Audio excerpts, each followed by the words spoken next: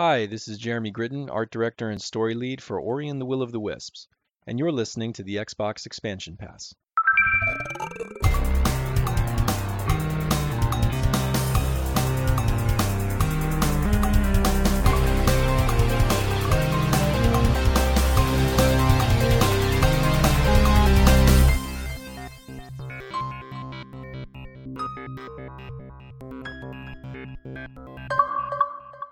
Welcome one, welcome all to episode 40 of the Xbox Expansion Pass, recorded on Sunday, July 12th, 2020. I am your host, Luke Lore, the Insipid Ghost. In this episode, we welcome creative director and founder of Sabotage Studios, Thierry Boulanger, to discuss his work on The Messenger and more. Microsoft has made bold statements in their belief of how gaming generations should change, and Ubisoft gifts us all with a bit of normalcy in 2020. Enjoy. Yet another week of gaming is upon us and behind us. Welcome to XEP, discussing all things in the Gamerverse as they pertain to the Xbox ecosystem. And before we get started this week, I want to offer a quick word of thanks to two wonderful people who took the time out of their days to brighten my day. The first goes to Snowbike Mike, who has had endless words of encouragement since XEP began, and seeing him pop up on Twitter and on Twitch with kind words yet again just absolutely made my day. So thank you to Snowbike Mike. And an equal sound of thanks to Bill Coniglio, who's always writing into the show, but also took time out of his day to go to iTunes and write a review. And I really appreciate that, Bill. I hope you're doing well, and I thank you for what you're doing, man.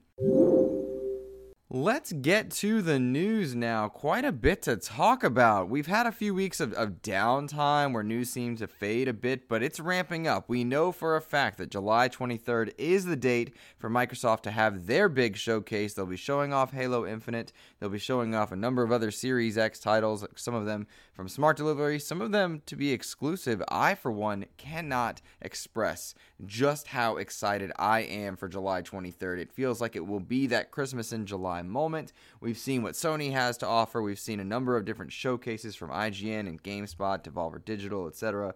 And I'm ready for the big one for this particular show and for this ecosystem. I'm ready for Microsoft to show what it is they've got up their sleeve in order to compete going into next gen.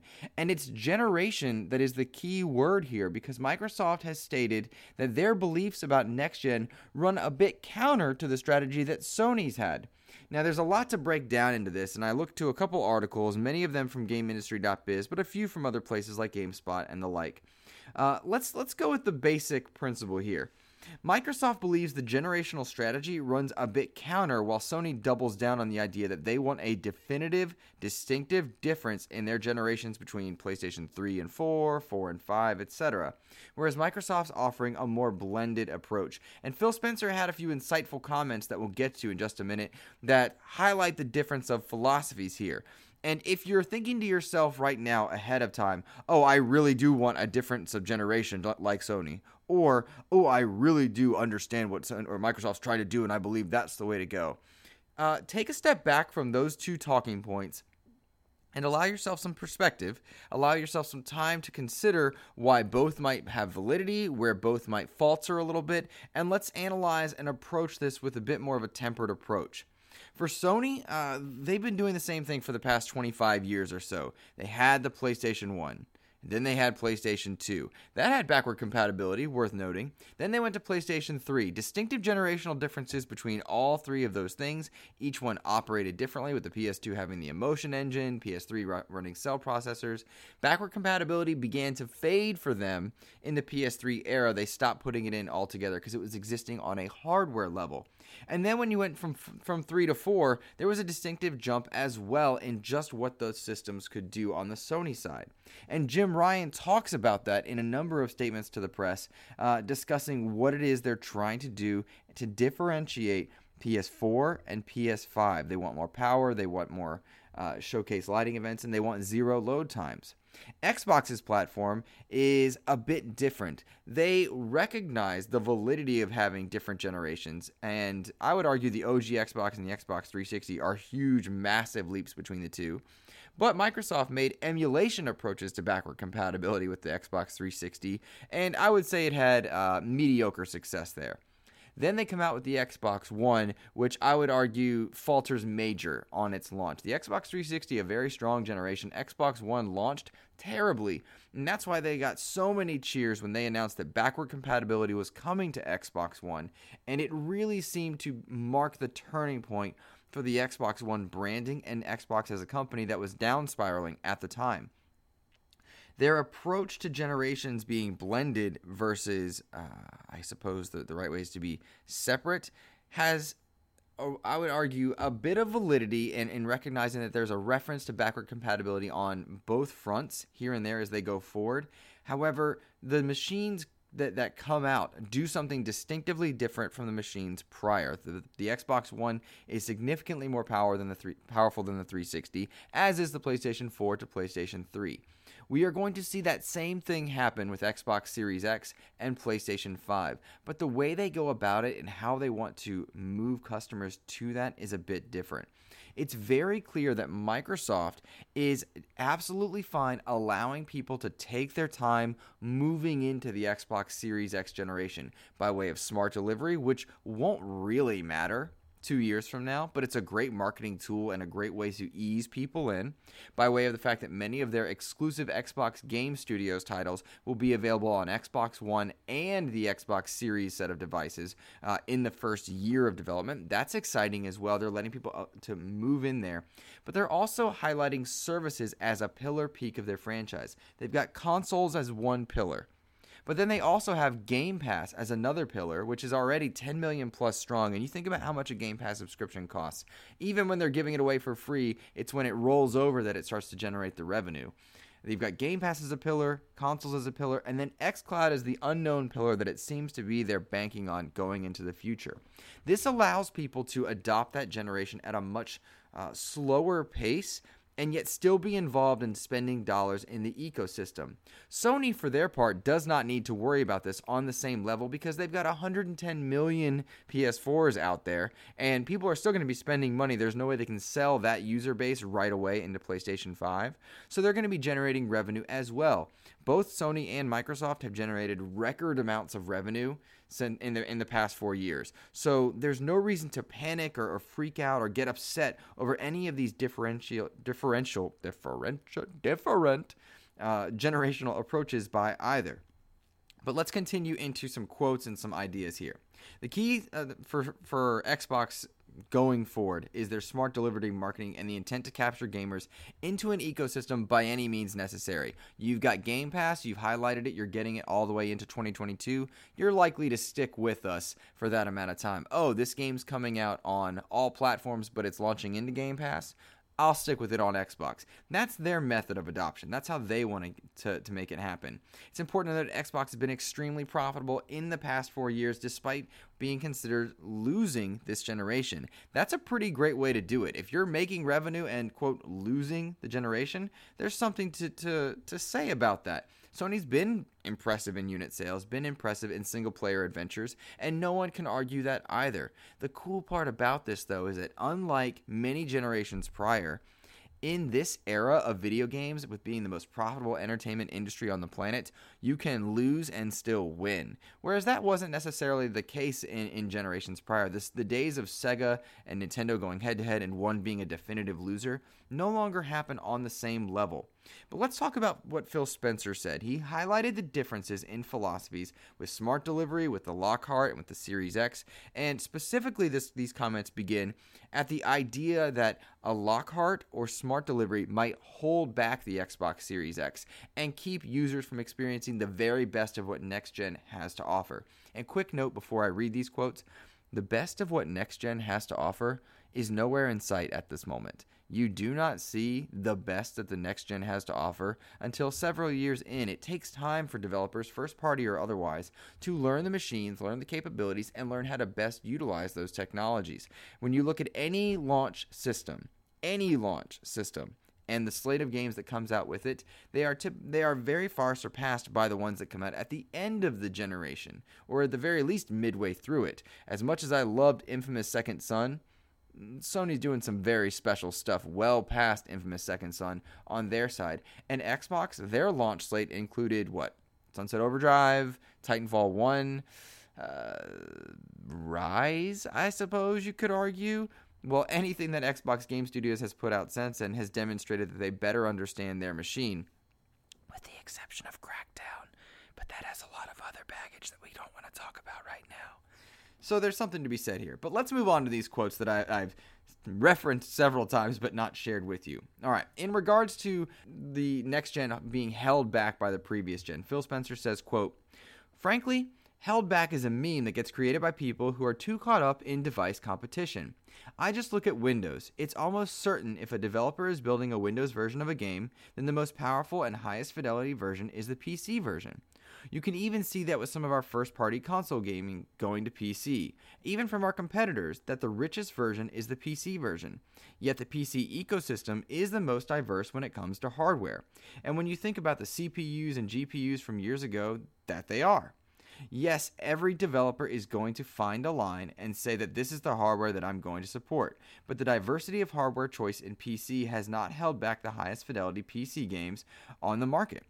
The highest fidelity PC games rival anything that anybody has ever seen in video games. So this idea that developers don't know how to build games or game engines or ecosystems that work across a set of hardware, there's proof point in PC that shows that's not the case.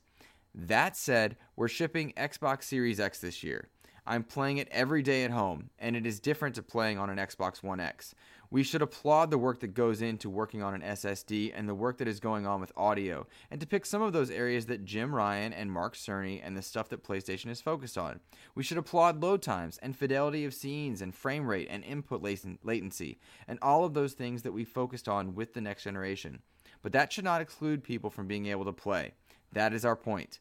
How do we create an ecosystem where if you want to play an Xbox game, we're going to give you a way that you're going to play it?" End quote.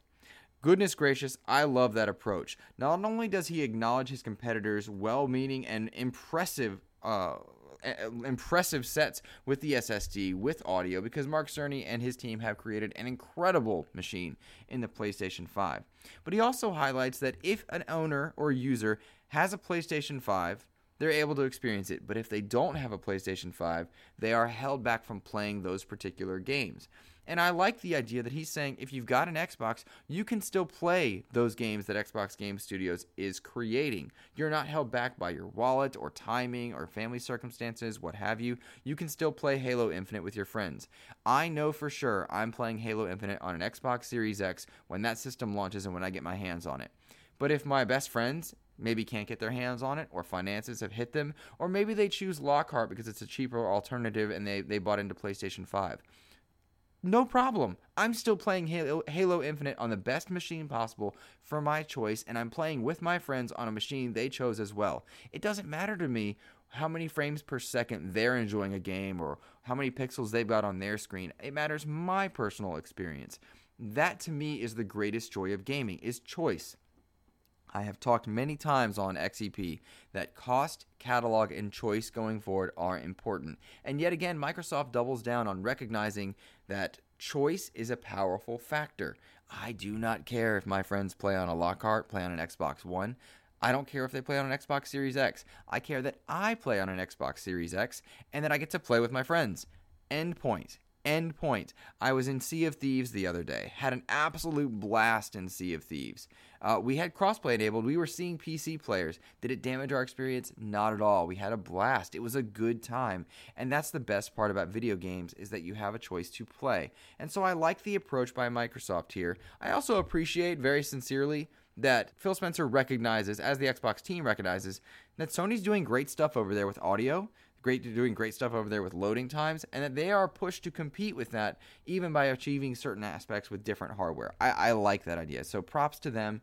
And that is my favorite part of gaming, that we are all treated to incredible experiences. And however we get there, on whatever platform we get there, I don't mind. Let's just enjoy it together on whatever platform we choose. That's the best part about gaming.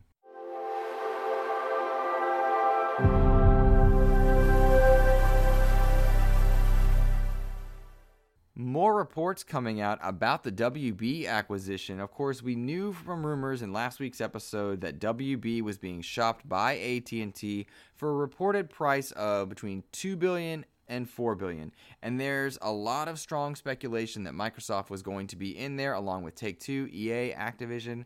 But now we have official confirmation, no longer in the rumor mill, that Microsoft is involved with discussions with WB. Now, mind you, they are competing with other companies to acquire WB Interactive, but they're in the running officially. They've put their hat in the ring. They've got the money to do it, and it's a matter of logistics, legalities, and discussions, and seeing what they're willing to put forth next to other studios as well. Phil Spencer has made statements multiple times in recent weeks about Xbox not being done at bringing game studios in. And there's a lot to break down in this, and I know we touched on it last week. We're going to go into it a bit more now. He said Xbox is nowhere near done bringing in studios, which makes sense when two of their three pillars are based on services, xCloud and Game Pass. You need content to fill those out. So it makes sense that they would be seeking out more studios past their initial 15 that they've got at the moment. Now, whether or not they pursue WB is a bit more of a conundrum because there's a lot of finances involved in that. But I could see them bringing other studios on for sure. One of them being referenced in a question later on in the show during Q&A. But there are some quotes that Phil Spencer yet again has, this time talking with, I believe, GamesIndustry.biz. I believe it was GamesIndustry.biz. And highlighting a few points here. He says, "We have really strong support from Satya Nadella, CEO of Microsoft, and Amy Hood, the CFO." Quote, that's a chief financial officer for anyone who's unsure. Begin quote again. "And there's been no signal that we should be slowing down, but just to go at a pace that is maintainable for us as a leadership team. We're always out there talking to people, but it has to be the right opportunity. The Game Pass portfolio and subscriber base continues to grow. We're launching a new console. Last year was our biggest year ever on PC in terms of revenue as Xbox Game Studios. A lot of the business is doing really well, so we're always in the market for new opportunities with studios." End quote. It's encouraging, guys. It's very encouraging. If you are of the mind that WB Interactive should, of any of the choices, go to Microsoft, then I think you've got a bit of reason to celebrate on a small scale here. There's a lot to take in, but I like the idea that of any of the choices, they push through. I would also argue that we have to acknowledge COVID's role in the video game entertainment industry gaining even more profit in recent months, because as people turn to video games as a source of entertainment, revenue goes up for all. There's something to that, and I think we need to acknowledge it. It's the most lucrative entertainment business on the planet is video games. And if Microsoft is making money hand over fist, that probably strengthens their resolve to move forward with that. Now, as a reminder, it was reported on Reuters, GameSpot, Windows Central that we believe AT&T is requesting between $2 and $4 billion for WB Interactive. Microsoft paid roughly $2 billion for Minecraft. And in this deal, if they were to go the deal with WB Interactive, they would acquire Avalanche Studios, known for Disney Infinity and Cars 2, Monolith Productions, which made Condemned and the Shadow of War games, NetherRealm Studios, known for Mortal Kombat, Rocksteady Studios, known for the Arkham series, TT Games, which is all the Lego stuff, Playdemic, which makes Golf Clash, it's a mobile title, WB Games Montreal, New York, San Francisco, and San Diego. They worked on Batman Origins, and they're a bit spread out. And lastly, Portkey Games, which makes the mobile titles for the Harry Potter franchise. That's a lot of studios to bring in. That's a lot of talent to bring in. Instantly, you get super talented studios in NetherRealm and Rocksteady, and I would argue WB Montreal is up there as well. You get the family-friendly approach with Lego stuff. You don't get all the licenses, and we've seen with regularity that Microsoft is willing to publish on third-party platforms if it is indeed lucrative. I would expect that to happen if they acquire WB Interactive overall. I would expect to still see Lego games everywhere. I would expect to see Mortal Kombat everywhere. Perhaps not the Killer Instinct stuff. Maybe you get some exclusive content on Xbox, but the idea that, hey, we'll sell you Mortal Kombat for $60 on any platform, but you can get it day and date in Game Pass. That's an intriguing idea. That's exciting. However, you must acknowledge that with studios, no matter what studio or how great it is, does come baggage, and we'll see where that ultimately leads. The hope, though, is that WB is not sold as a whole over to EA or Activision. They each have a track record of consuming talent and then shutting them down. Even Raven Studios, who once was very proud and powerful, is now reduced to support roles. I don't want to see that happen.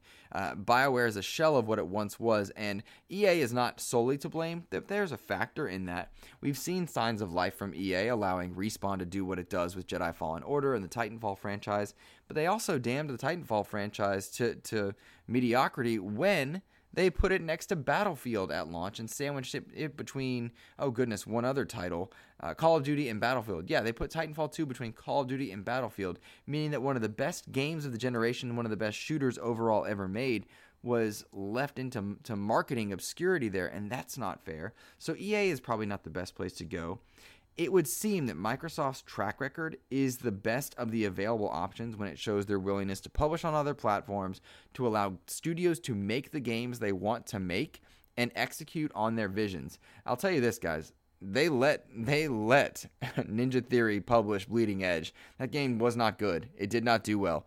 But they allowed it to happen. Sure, go ahead. Throw it in Game Pass. We'll support you on that. Finish making your creative vision so that you can flex your creative muscles and then make the games that are going to sell major. They did the same thing with Outer Worlds. They're allowing Outer Worlds from a previous deal, mind you. There's a legality in that. I recognize that. They published Outer Worlds everywhere, and we're not bullish on it. They didn't hold back content from PlayStation or Switch or anything else. So there's a good reason to believe that if WB Interactive goes to Microsoft, those involved and the gamers as a response to that will be treated well there. So my hat is in the ring for Microsoft to grab it, not because this is an Xbox show, but because of those that are involved in bidding for WB Interactive. I think that's the best result for gamers, and overall, I think by default, it'll be a good result for Xbox Game Studios. To say nothing else about the year 2020, it has been trying and difficult, and you could go down a rabbit hole of discussions there in the gaming industry and outside of it. However, as gamers, we were at least gifted some sense of normalcy this past week as an Ubisoft game leaked ahead of its surprise reveal at Ubisoft Forward. I will tell you what, for the past decade, it seems, an Ubisoft game has leaked ahead of its reveal with regularity, and that sense of normalcy was lovely to see. Far Cry 6 leaked ahead of Ubisoft Forward, which by the time you're listening to this episode, Ubisoft Forward has taken place. I had to record several hours prior to it. However, we do know quite a bit about what's going to happen there anyway, and I'll show you a few predictions and you'll be able to judge and see if I was accurate or not. Yeah, Far Cry 6, it's out there, and oh man. Okay, so it's become a meme of sorts that we all just expect games to be leaked, and you have to hate it for the teams involved. However, there's a short clip that shows Breaking Bad's Giancarlo Esposito smoking a cigarette with a short message saying that we'll see more of the event. That is an incredible actor. You've seen him in The Mandalorian. Of course, you've seen him in Breaking Bad or Better Call Saul. Do you see him in Better Call Saul? Now my brain's fuzzy on that part. But a great actor, yet again taking the helm in a major Far Cry title. But what's interesting about this is twofold. First, it leaked and the social media team took it in stride. Bravo to them. They said Anton is disappointed, but we'll see you at Ubisoft Forward. Very cool. I'm excited for that. Ubisoft Forward's one that I have mixed feelings on, and I'll get to that in just a moment. But what's interesting is they showed the box art for Far Cry 6. And in it, you see Esposito's character standing behind a young child who many are speculating to be a young Voss from Far Cry 3 due to some facial scarring above his eyebrow.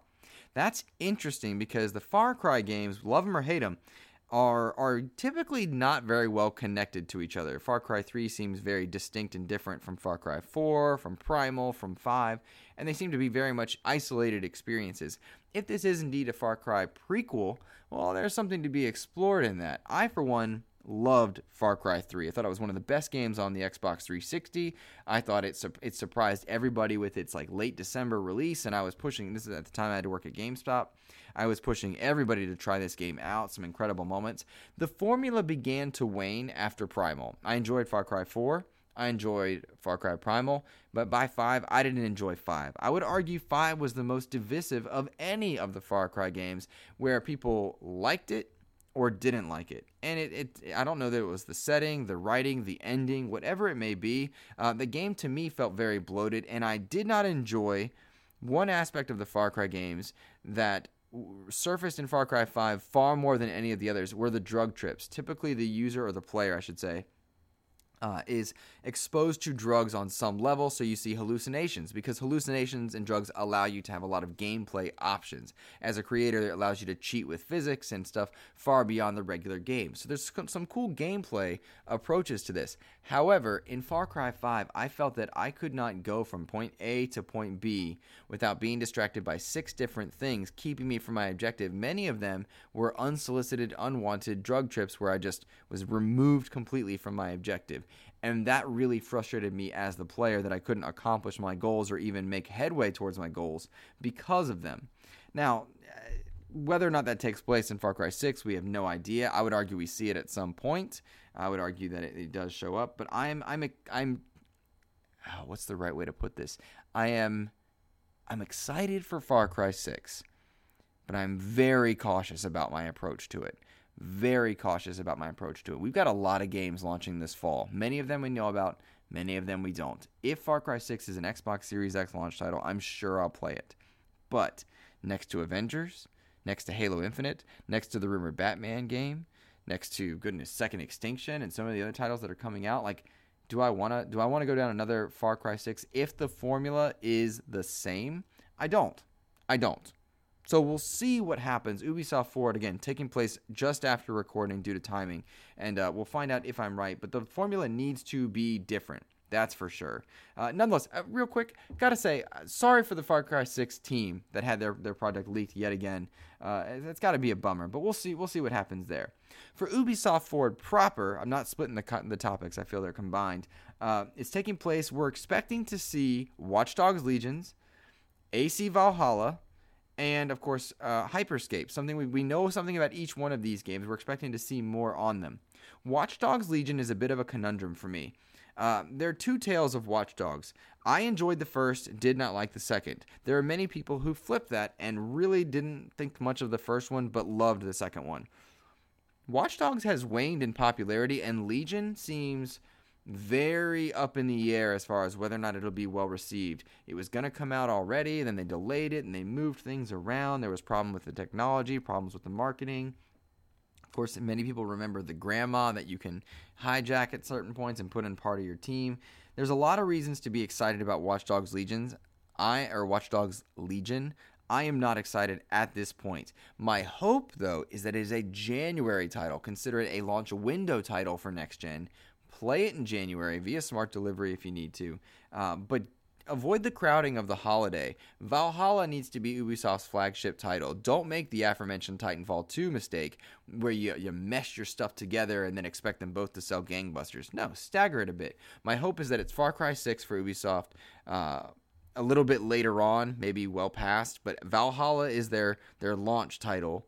Far Cry 6 is maybe March, and then you got Watch Dogs in there in January. That's my hope. That's what I would hope to see happen there. But the Ubisoft formula is so similar from game to game that unless there's something we don't know, I don't get overly hyped for them, though I do enjoy playing them. I really loved Assassin's Creed's Origins and Odyssey. I'm going to play the mess out of Valhalla, but I also feel like I know what I'm getting, and that's where I stand on a lot of Ubisoft titles. I know what I'm getting. I'm not excited for the reveals of them, but I am excited to play them. Here's hoping I'm way wrong. By the time you're hearing my voice, I could be way wrong, and I would love to be way wrong on that. I'm hoping that Hyperscape blows my socks off. Hyperscape looks really cool, by the way, and I hope we get a release date and a console release date at that, because it does look dope. I don't think you're seeing Beyond Good and Evil. Gods and Monsters doesn't seem to be surfacing. I don't think you're going to be seeing, what's that other one? Skull and Bones. Skull and Bones, I think, is dead at this point. Maybe not. Again, if I'm wrong, call me out on Twitter. Let me know, because you're hearing these last-minute predictions. Nonetheless, Ubisoft makes great games. I plan to play great games. That's where I stand.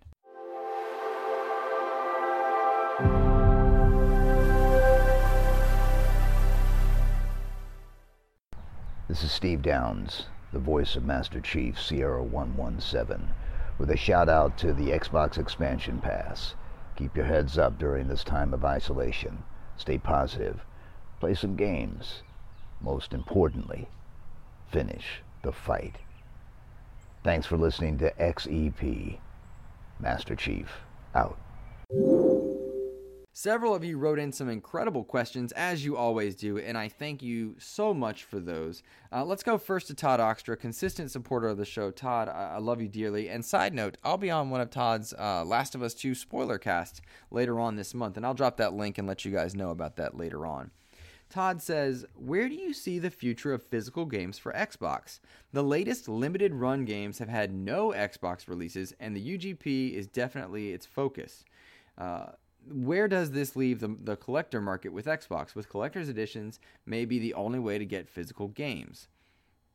That's a good thought, Todd. I recognize your concern there. I don't think Microsoft cares about physical games much anymore. They've always been a software company.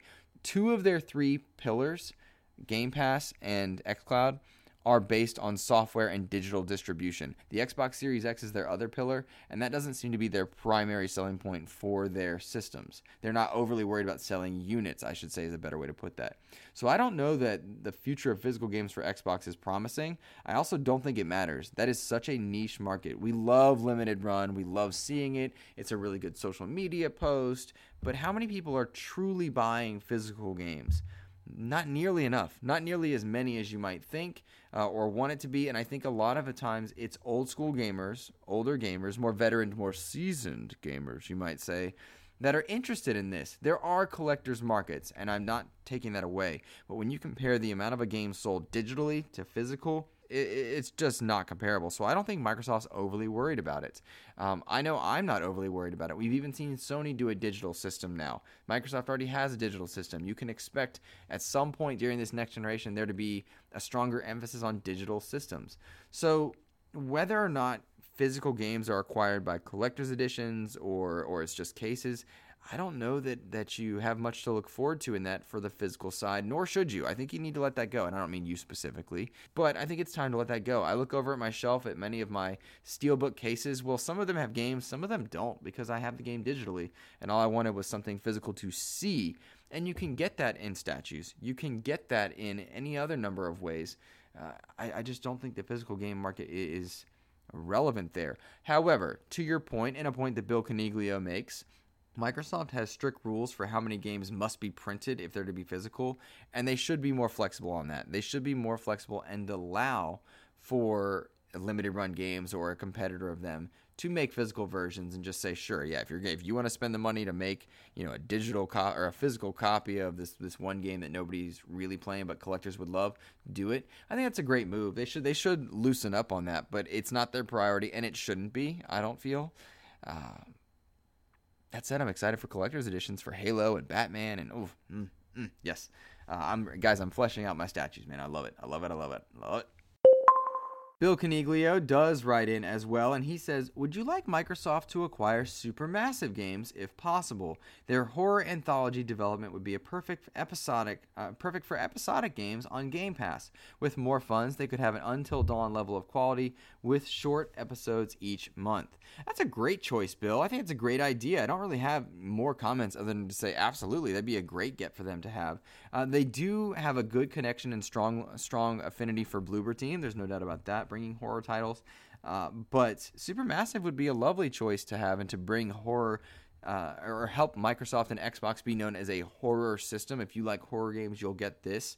I wonder if that wouldn't be an even better idea with the rumor of Silent Hills being PlayStation exclusive going forward. That's a great choice, man. That's a good idea. There's not an overly complicated answer to that. But yeah, man, that'd be dope. That'd be a good choice for Game Pass. Captain Logan writes in with a question that I think he means in jest, and I'll chuckle at that. He says, do you want to co-host?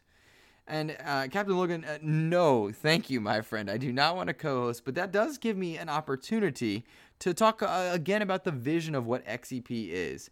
XEP is a chance for me to solo analyze the week's news and then welcome guests in to expand, hence the name Expansion Pass, expand our knowledge of the Gamerverse, bringing in developers and voice actors and engineers and CEOs about various things to expand our knowledge on how the games industry operates. That's the goal of XEP. I love podcasts and YouTube shows where there are panels of hosts that discuss and debate things. In fact, I'm a part of several of them. Currently, the Xbox Factor, I'm on with Mr. Boomstick XL every week, along with Archimedes and Mr. Babbitt. We debate topics back and forth. But in order to set XEP apart, that was one of the key kind of concepts was it needs to be a solo show where hopefully I'm allowing people to operate in a space where they are safe to enjoy Xbox or safe to enjoy video games without being console fanboyish or at war with anybody, because I don't believe in that. And then offer analysis and expand insight with guests. So it doesn't make sense for the vision of this show to distinguish itself and then bring in a co-host and become something that's very similar to what is already out there, because those shows are great. But I didn't want XEP to be that.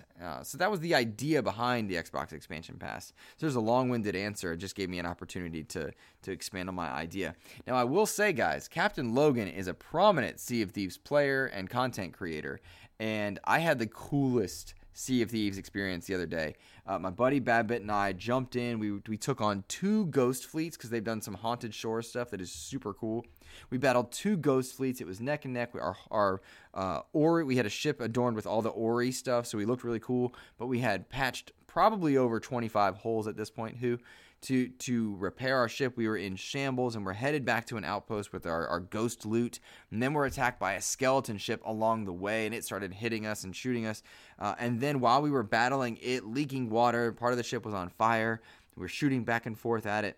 A Meg shows up, and again, these are all random events in the world. A Meg shows up and starts attacking us, so we have to fend off the Meg, fight down the skeleton ship. We ended up killing the skeleton ship, killing the Meg. We got the loot from the skeleton ship. Couldn't get the loot from the Meg because we were so broken and pumping water off of our boat in time. We were on fire at one point. And then we limped our way back to an outpost, turned in our stuff. It was the coolest experience. It was on Twitch. We were streaming it over on Twitch, and it was an absolute blast. And it was just dope. And it just Sea of Thieves is a special game. It may have missed its market launch, but it is not the same now. It is easy to see why now over on Steam, Sea of Thieves is the top seller. Why it's got concurrent players going up and up and up. Sea of Thieves is awesome now. It is just awesome. We had so much fun. And if I'm playing with the host of the Trophy Room, a PlayStation podcast made by the players for the players, if I'm playing for hours with the host of a PlayStation podcast in Sea of Thieves, you've got a good game. And there's something really awesome to that. The last question comes from Mr. Famous Seamus himself. Famous Seamus says, how do you deal with a massive backlog? Famous Seamus, the most famous Seamus I have ever met. It's easy, man. I play what I want to play, and then if at any point I get gamer paralysis, which happens to all of us, and I'm not sure what I want to do, what I want to play, what it is I want to experience, easy peasy, I pick a short game. I pick a game and I say, is this one I can finish in 6 hours or so? And I'll play that. And if it doesn't grab my attention, all right, take it off the hard drive. If it grabs my attention, all right, I play through it and then I check it off the list. Sometimes I have a huge backlog, sometimes I don't. But I always play what I feel like playing. If that means I'm back in Halo Wars 2 again, I do that. If that means that I want to play something, but nothing's grabbing my attention, that means I go watch Brooklyn Nine-Nine or The Office or Big Bang Theory or something silly and something dumb that I can just kind of get lost in. And I don't worry about clearing games off the backlog. I, on occasion, will rush through a game. Last of Us 2 most recently. We'll rush through so I can be part of a conversation. I did that with Gears 5 as well. Sometimes that happens, but I think that we actually hurt ourselves when we worry about it. If you've got a big backlog and you really want to clear games out of it, pick the shorter ones for sure, but try to allow yourself, and difficult as it is, try to allow yourself to just enjoy what you're playing, whatever it is. And if that means you repeat play stuff, fine. There's no rules. No one is truly judging you for how big your backlog is or for what games you like. If anybody's taking the time to care what you enjoy or what you play, they're not worth your time. That doesn't matter. That doesn't matter at all. I learned that lesson with Anthem and Crackdown. I love those games. I also love Breath of the Wild, God of War, Arkham, Doom, Titanfall. I love lots of games. Nobody can shame me for what I like. No one can shame you for what you like. So that's my long-winded answer there again. Alrighty, guys. thank you for listening to this week's episode. I'm going to send you over to an interview with Thierry Boulanger, the creative director and founder of Sabotage Studios, to talk about my experience with The Messenger. I've been playing The Messenger, loving The Messenger. First half Ninja Gaiden, second half Super Metroid. It's a really jarring transition, I might add, but a really, really cool game. If you haven't played it, it just launched into Game Pass. I'm going to send you to that interview in a moment, and I hope you enjoy it. You can always find me on Twitter at InsipidGhost. You can find me streaming now over on Twitch at twitch.tv/InsipidGhost, and I would love to see you there. You can email me, insipidghost@gmail.com. And I would love it if you're able to be like Bill Caniglio, go rate me over on iTunes, or follow me over on Twitch and throw a sub down if you're willing or able, because it does help me keep this show going. Now, enjoy this interview with Thierry Boulanger, the creative director, co-founder of Sabotage Studios, and we'll discuss The Messenger and any other things that he is working on. Take care, guys. Have a wonderful week.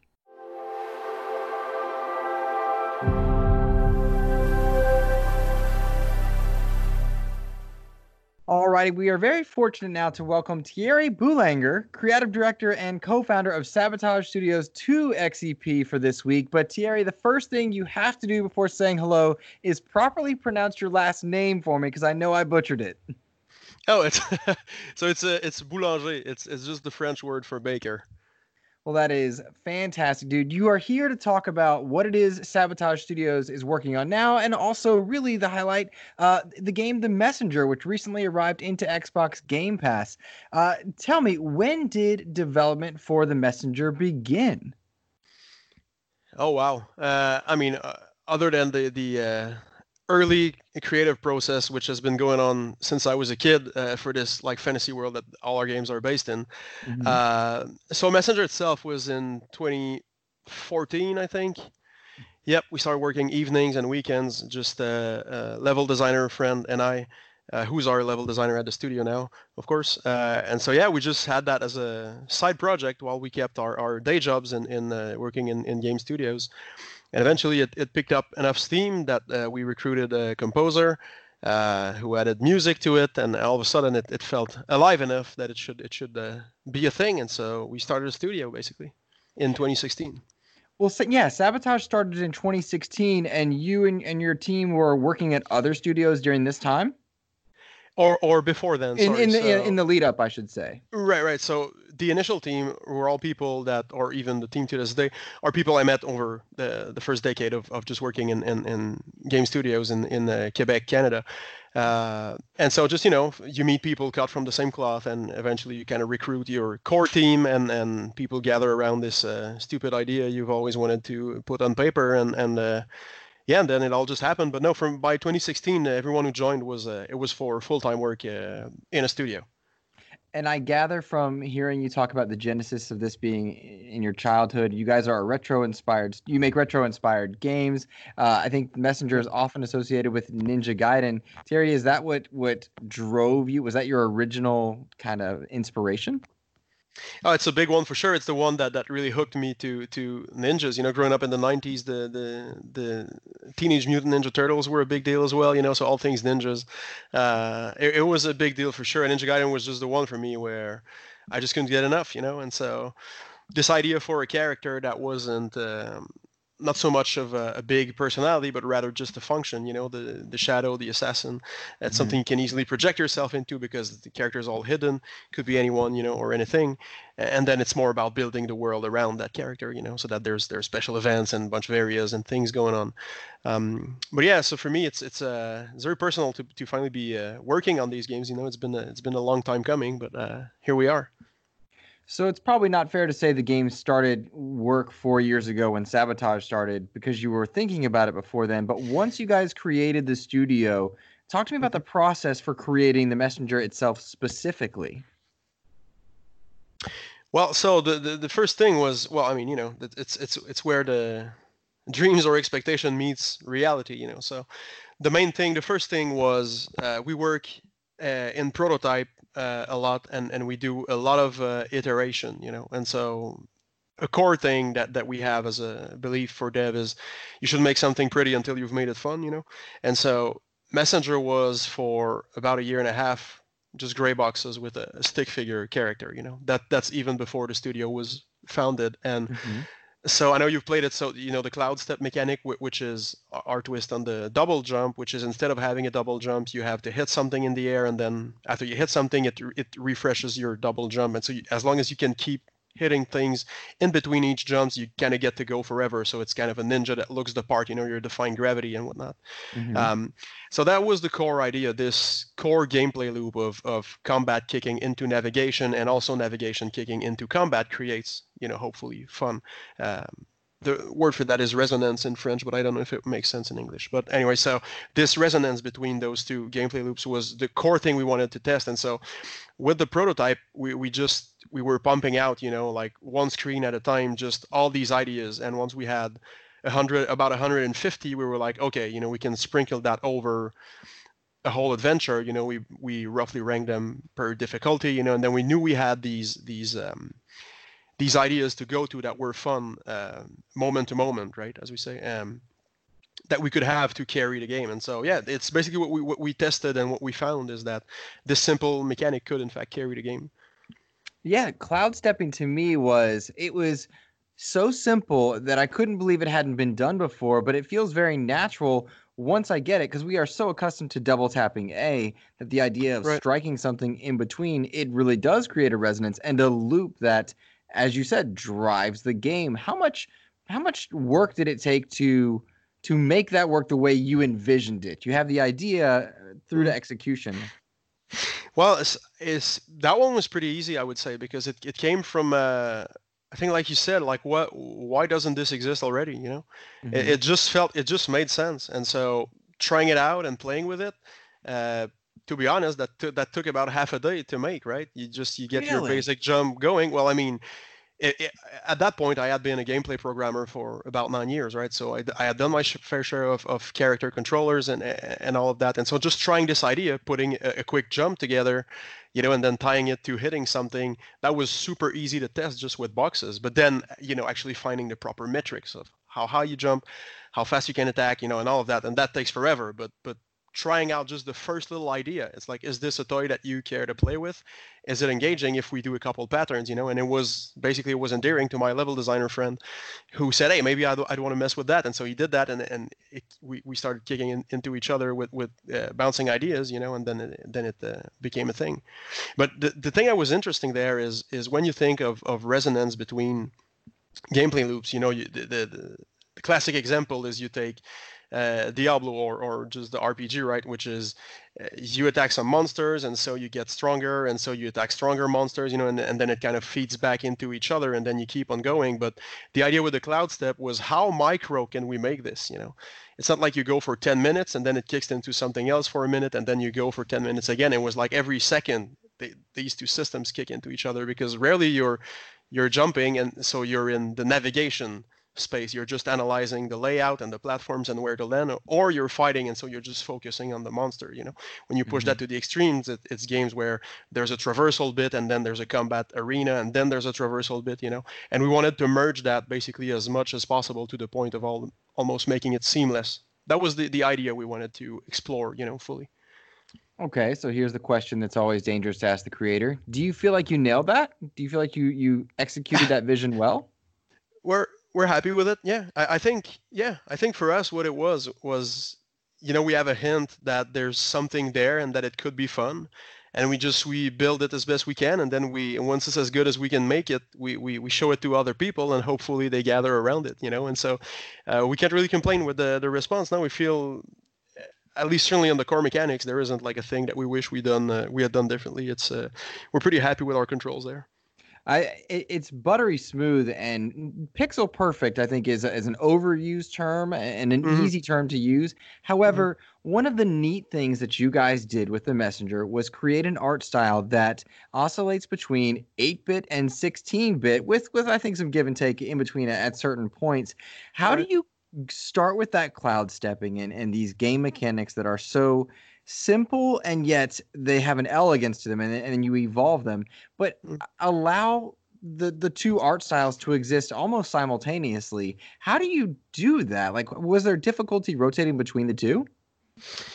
Well, it's Not so much because they're when it comes down to it, we did again with the thing of the gray box and the stick figure, well, that is agnostic to any 8-bit, 16-bit, or even 3D if we had done the 2.5D, 3D side scroller, because those were just the controls. And the thing for us is, and maybe that's the background as a programmer, but for me it was always annoying when we had, for example, the animation department saying, no, you need to take the controller away here from the player's hands because I really want that animation to always finish playing, And then for me, all these little areas are the milliseconds where the controls can be frustrating, so you're not always in control, And so starting with this rule that your character controller will go and follow your input, and then it's the animation's problem to play the proper thing to make sense visually with what you're doing, and not the other way around, right? So when you start moving, it's not, the run animation starts playing, and then your character starts moving when it kind of makes sense that a leg has been moved forward. It's really the other way around. It starts moving right away, and then the animation better start, otherwise it'll look like your character is sliding. So I think that's something that's probably much easier to do with more humble graphics, You go to 8-bit or 16-bit because you can do a lot of jump cuts. You don't have a lot of blending or transitions in between the animations. Like you can, I mean, and not that I know about AAA development, but I feel it would probably a bit harder to pull off because everything has to be so smooth and realistic, all the time, where gameplay first has been really the only metric. So anything that felt, any moment in the game we felt there was, either friction or could cause frustration or not behave the way you would want it to, we addressed right away without, any debate. It was like, no, the controls are the main thing we're shooting for here, because we were hoping for speedrunners to pick the game up and things like that, So we wanted you to be able to maximize your skill, if that makes sense. It does. Now, simple question: where did you come up with the idea to rotate between two classic art styles of 8 and 16-bit? Well, so the main thing is well, first of all, they're two very big ones, of where personally I come from, creatively, because that's what I was inspired by for so long. And the other thing too is the story always had the ninja time traveling, and so. And then we always start with the story first. So gameplay is one thing, and then story is the other one. And so where they combine is how do we best tell that story through gameplay? And the idea that the ninja will time travel to the past and future world was always there. And so then the 8 and 16-bit is simply how do we best convey this with what we have? Being retro is I think kind of lights a beacon that it tells the players who might be interested in that kind of game what you were also interested by, and where it comes from, so they know that perhaps we made a game for them, But then, so for the 8 and 16-bit, it was really just the past and future world. So moving forward one console generation for how it was defined back in the day, kind of represents the future, And so in the heart of just all things retro, that kind of makes sense, I guess. Interesting. That is very fascinating. Now, you talk about this pillar of game mechanics, and I want to come back to that. But you mentioned the writing a bit ago, or rather, you mentioned the story, and I want to talk about the writing because it is hilarious. It is self-aware, and it knows where it wants to take you. Talk to me about when you came up with your gameplay stuff on one side, but this story seems perfectly self-aware. How did that come about? Well, the first thing was because I've never been like I haven't studied, like writing is just something that I kind of had to do, for the game, and I knew the story, the big arcs that I wanted to tell, but in terms of the moment to moment and all of that, it wasn't super clear. I knew of all the major beats, and then it was, I think, for 2017. At GDC, we actually got to show the game to Nintendo, and it was like, oh no, wait, we need to convey all the core atoms of the experience, and so that included, entering the checkpoint, and there's a shopkeeper there, and you get to buy some upgrades, And I'm just gonna interject, shopkeeper, favorite character thus far, loving the shopkeeper. All right. And yeah, and so for the shopkeeper, what I did was I just chucked in the first. I don't know if you touched the cabinet there, but there's kind of like a hidden rent that you can trigger by if you keep on touching it, and that's just something. Some Friday night at 2 a.m. I was like just writing, and I was like, hey, what if there was this thing where you can touch the cabinet like 50 times and trigger the biggest philosophical rent that you sleep through or whatever, and I just thought it was funny. The only way that I knew to write really fast was to go unfiltered and not really ask myself how people would take it. And I thought, worst case, I'll just say, look, this is placeholder. We just had to force ourselves to develop a system for dialogue, and so I just put that there. But then the response was so good to that tone, and then I kind of found my I guess my voice in a way there, because I realized, because I was writing on a second language, right, and I know to be funny, I guess, in French. To my friends, I like to tell stories and share anecdotes and honor my friends in this way. I do that a lot, but then I didn't know that in English or for another culture, would it ever even make sense?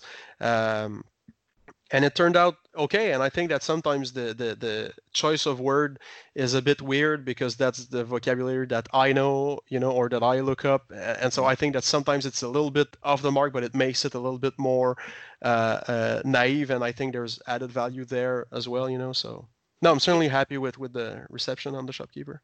That's great, and it does have a certain charm to it. I would never have guessed it was an English as the second language writer portraying that level of humor, because it is so self-aware. I love it. Now, you're pitching this at Nintendo. This was 2017. Yeah, GDC 2017 was the first contact. Yeah. And what is a meeting like that? Nintendo, of course, a big name, but to a retro-inspired indie developer like Sabotage, what does it mean to be talking to Nintendo on that level? I mean, it means the world, right? It's just the fact that they'll even meet. You're like, oh, wait, really? I guess I can't be prepared enough for this, But then, conversations keep happening, and it was way too early, by the way, when we had that first meeting. But they were like, yeah, cool, keep us posted, And eventually, it showed enough promise that we could, be with them for the release of the game. So yeah, that's where it happened initially. But it was. Yeah, I have to admit, it was a bit not stressful, I guess in a good way, but certainly there was some you don't want to miss that shot, Absolutely. And you launched the game on Switch in late August 2018, and then PlayStation several months later, and then Xbox One more recently. Were there conversations about doing a simultaneous launch? Were there exclusive deals? Like, how did you structure that on a business level to keep the lights on?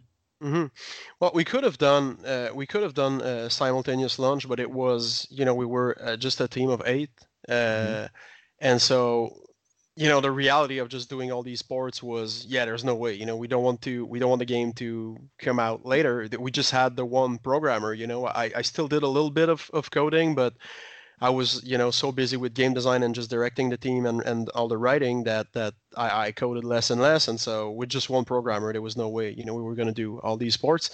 The other thing too is before it comes out, you don't know how well, you don't know that it's, especially with the first title, it's hard to tell whether or not it's going to do any good, or that people are going to pick it up, or that the reviews are going to be good or anything, And so without saying that it was a strategy, because we weren't really thinking that far back then, I'd say that it could still have made sense to hold off on other consoles in case, reviews were terrible, and you can maybe fix a few things, and then present it differently, to a fresh audience, past a certain point or something like that. But no, we're certainly happy with how it all played out. But at first it was really just, lack of manpower. It would not have been feasible. And in terms of finances, we signed with publisher Devolver Digital. We met at PAX South 2018. And so that was really good, because they helped us. We were tight, on money, and they helped us make it to the finish line without having to compromise on the quality. It was not lost on me when I saw Devolver Digital there, a publisher rather that is acutely self-aware and has some clever writing of their own, and that connection was not lost on me. Right. So here's a simple one: why'd you go with Switch first? There was there was kind of a, well, not kind of, there was a natural fit in terms of the spirit of the game, because Ninja Gaiden being an NES game, and doing the 8-bit and 16-bit, and obviously Sega not having a console anymore, it was kind of like Nintendo is kind of where it could have been back in the day, even though, of course, don't even have to be a purist to know that would never run on an NES or Super NES. But so yeah, there was certainly like it felt like it belonged there, I guess. And also that was, if you think of I remember GDC 2017, the Switch was just coming out, right? Yeah, I think it was on fire. Everybody wanted I think it. it was like a week before it came out, and so the moment you announced anything, the whole world was like, "Oh, Switch, please! Oh, Switch, please!" And so the demand for it was just overwhelming, Whereas in terms of Xbox and PlayStation, it was more about the HDR and all of that, and the 4K TVs supported and things like that, and so it's like, yeah, no, we don't have realistic fog or whatever, Right. I'm not saying they would have necessarily turned us down, but it didn't really seem right to try and make the case, because we knew what kind of game we were, and what the demand was, and it was overwhelming for Switch back then. Absolutely. It feels like the stars certainly aligned for the type of game you were making and what people wanted with the Switch, Right. and certainly paved the way forward. Did you look to other retro-inspired games? I mean, in my mind, I'm thinking Shovel Knight. Were you looking at others in terms of encouragement for what you were on the right track at any point? Oh yeah, for sure, absolutely. I mean, Shovel Knight is definitely a big one, and I would say I have to say it's the main one, actually. I just played that game to death, and I think it was 2014. I think it came out, and it's still coming out. Yeah, they're still releasing and it's stuff still for one. It's crazy. Yeah, it's also coming out every week, but yeah, it's like, no, it's still very, very big. But no, for sure, that one was truly a big inspiration. That's great to hear, man. That's great to hear. So, you're growing the studio, or seemingly you have more than 8 people now at Sabotage, adding people to it. One of the things that I didn't touch on as we were talking about the story and the art style was the music. When did the music come along, and how does that factor into the gameplay experience? So the music. So our composer is the only team member who's he's in America, and so his real name is Eric, artist name Rainbow Dragon Eyes, and so he's been doing chiptune music, like writing music on a Game Boy and growling over it with a black metal voice, and kind of like Nintendo Core kind of vibe. And I was into that, while working, I would listen to his music. And so sometime in 14 or 15 or whatever, I'd tell Sylvain, my colleague, who's a good friend and one of our programmers, and in this daydreaming, I was always saying things like, and we'll have our own studio and we'll make the Ninja game I keep rambling about. And part of that dream that would never happen was Rainbow Dragon Eyes will make the music, and so that was like long before we even got together. That was like, this guy would make a great, retro soundtrack, I'm sure. And so he happened to be touring our city, and we went to his show. And after his set, I went up to him and asked him, like, hey man, we're making this retro-inspired Ninja game, 8-bit, and he cut me off and said, yes, I'll make you music. And then we just kind of tried to figure it out. But that was some 2 years probably before the studio even existed. Wow. He started working with us, and he made the one track. It's the one for the first level of the game, the Autumn Hills, the one with the high note that stays in your head forever. And yes! So everyone is so everyone is memeing that one. So I've been hearing this track for over 5 years at this point. Oh man, I've had the thing where I'll be driving and I've got that beat going in my head. It's so funny. Yeah, this guy is and so once we had that, then it kind of gave life to the prototype, because the moment you have sound effects and music, it's kind of like, okay, now it's actually alive, now I'm 100% feeling what I'm interacting with, and so it was by that time that we kind of we said, all right, let's make it a thing. And so it came in pretty early. I would say Eric is one of the core core team members for sure, because there were 4 of us basically working on the prototype. So level designer, level artist, and composer, and then myself. So cool. So cool. So in July of 2019, you released DLC, free DLC, I believe. Yeah. The Picnic Panic. Tell me about Sure. that. Why'd you decide to go that route? Why not charge for it? Tell me the process for your DLC approach. Well, I mean, the first thing is it did more than 100 times better than I could ever hope. So the thing is, there was kind of this feeling that giving back would make sense, because the response was really good, and I come from a place where I never assumed that anyone will care about anything, and just the fact that we're afloat and we get to keep on doing this for a living, and knowing that our next game was still a bit far out, it was like we need to make something kind of by reusing everything that we put together, that now it's just basically making assets and integrating cutscenes. And the story was written already, for a 3-part thing that we could have done as a bigger thing, and so we just did the first act. And it was a bit of a send-off too, because the thing is, it's a tropical DLC, right? And so your ninja goes surfing and then out on a tropical island with palm trees and everything, and it was just basically like, look, the ninja deserves a break, and so let's do that. And then why it's free? Well, I mean, how much are you going to sell DLC for a $20 game? Mm-hmm. And so in terms of the business side thought process,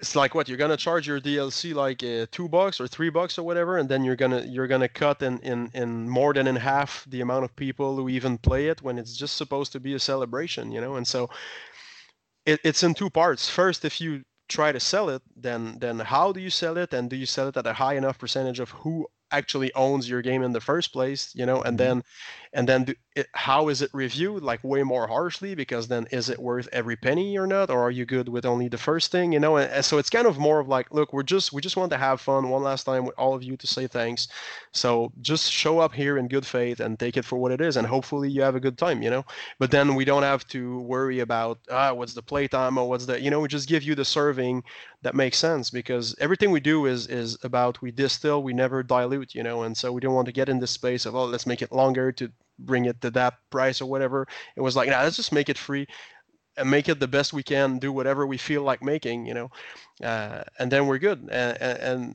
then, if you push if you think a bit further, then there's also the notion that for some people that were maybe on the fence, right? Mm-hmm. Because a lot of the game is about deceiving you, it's pretending to be really simple and shallow, and then it keeps unfolding and you're like, whoa, what's going on, Mm-hmm. And so to conveying that value through a trailer is kind of a challenge, and a lot of people have told us after playing it that they would have paid more than what they paid, because they had no idea, like, it was more than 3 times bigger in scope than what it felt like just looking at the screenshots and even watching people play for a couple minutes, That's so then, so cool. And so for some people, you chuck in a free DLC, right?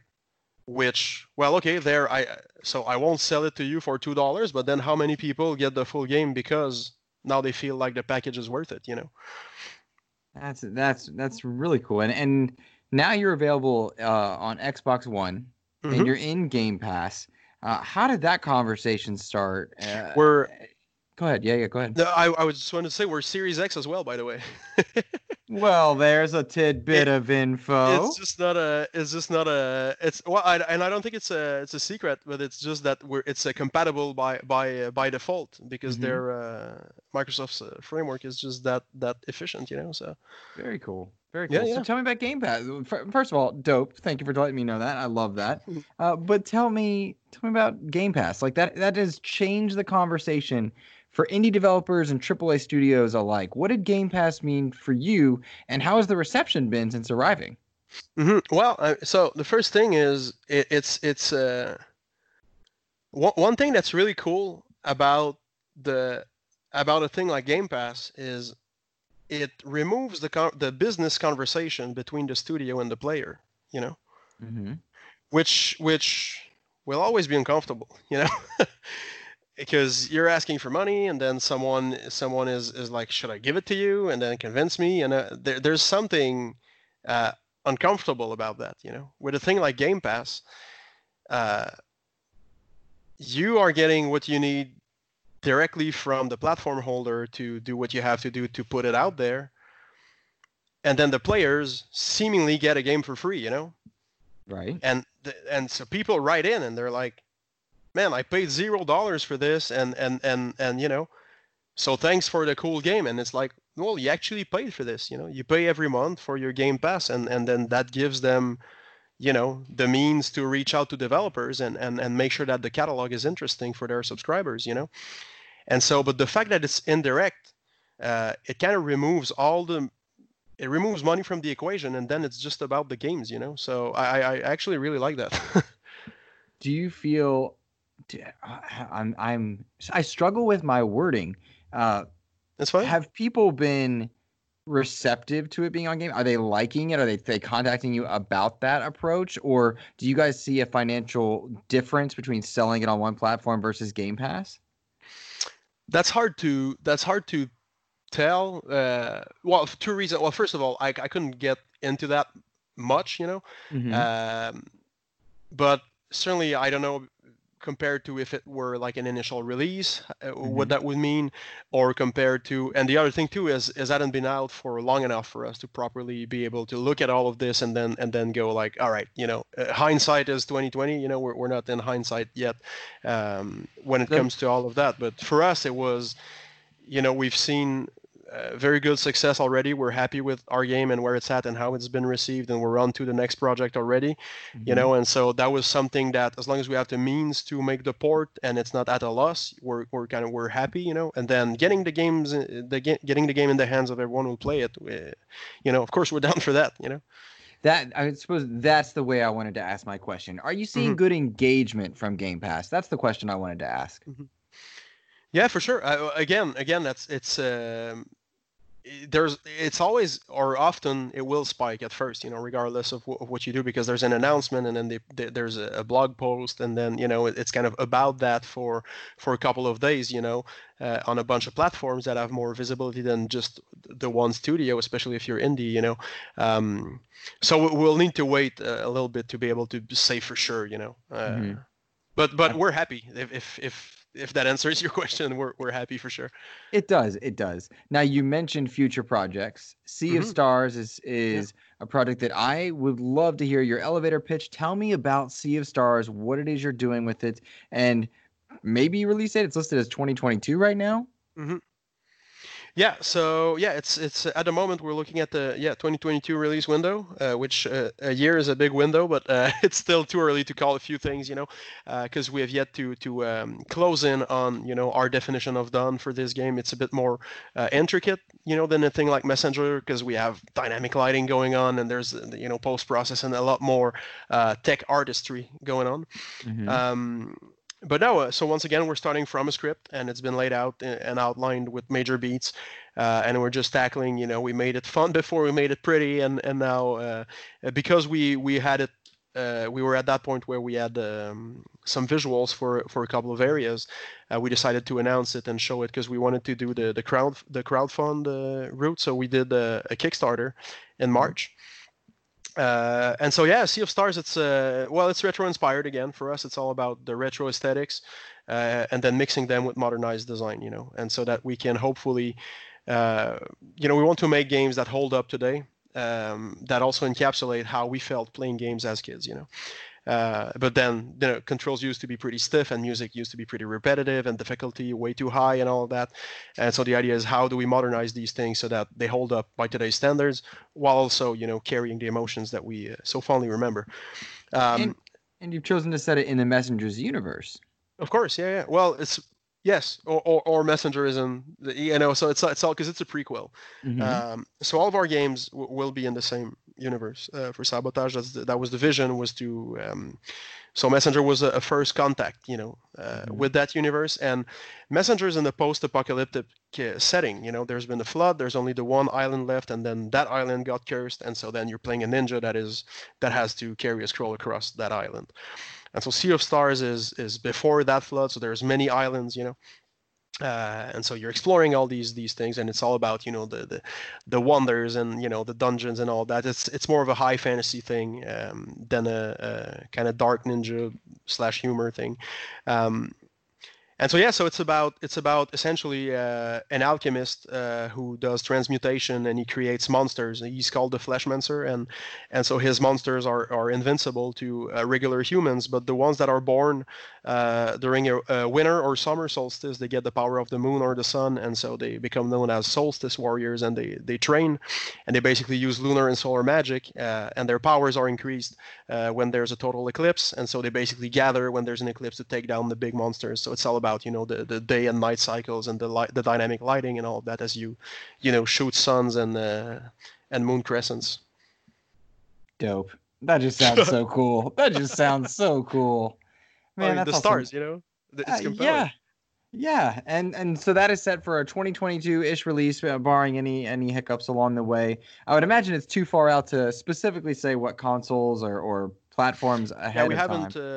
We haven't announced anything yet, just because especially being at the turn of a new generation for consoles, it's we can't make this call, and we're just not big enough to honestly to be in the know of the major plays that are about to happen. We're not like a giant production with a giant studio that gets told about these things 5 years in advance, so we're doing our best to read the landscape, and we'll adjust, and also it'll be because another thing is we want to be where our players are. With the Kickstarter, we had a very, very big response. And so we want to stay in touch with them. We don't know where these players will be in 2 years, and so as the consoles get announced, we're staying in touch with our community, and if there's an overwhelming demand one way or another, we'll make sure to follow suit.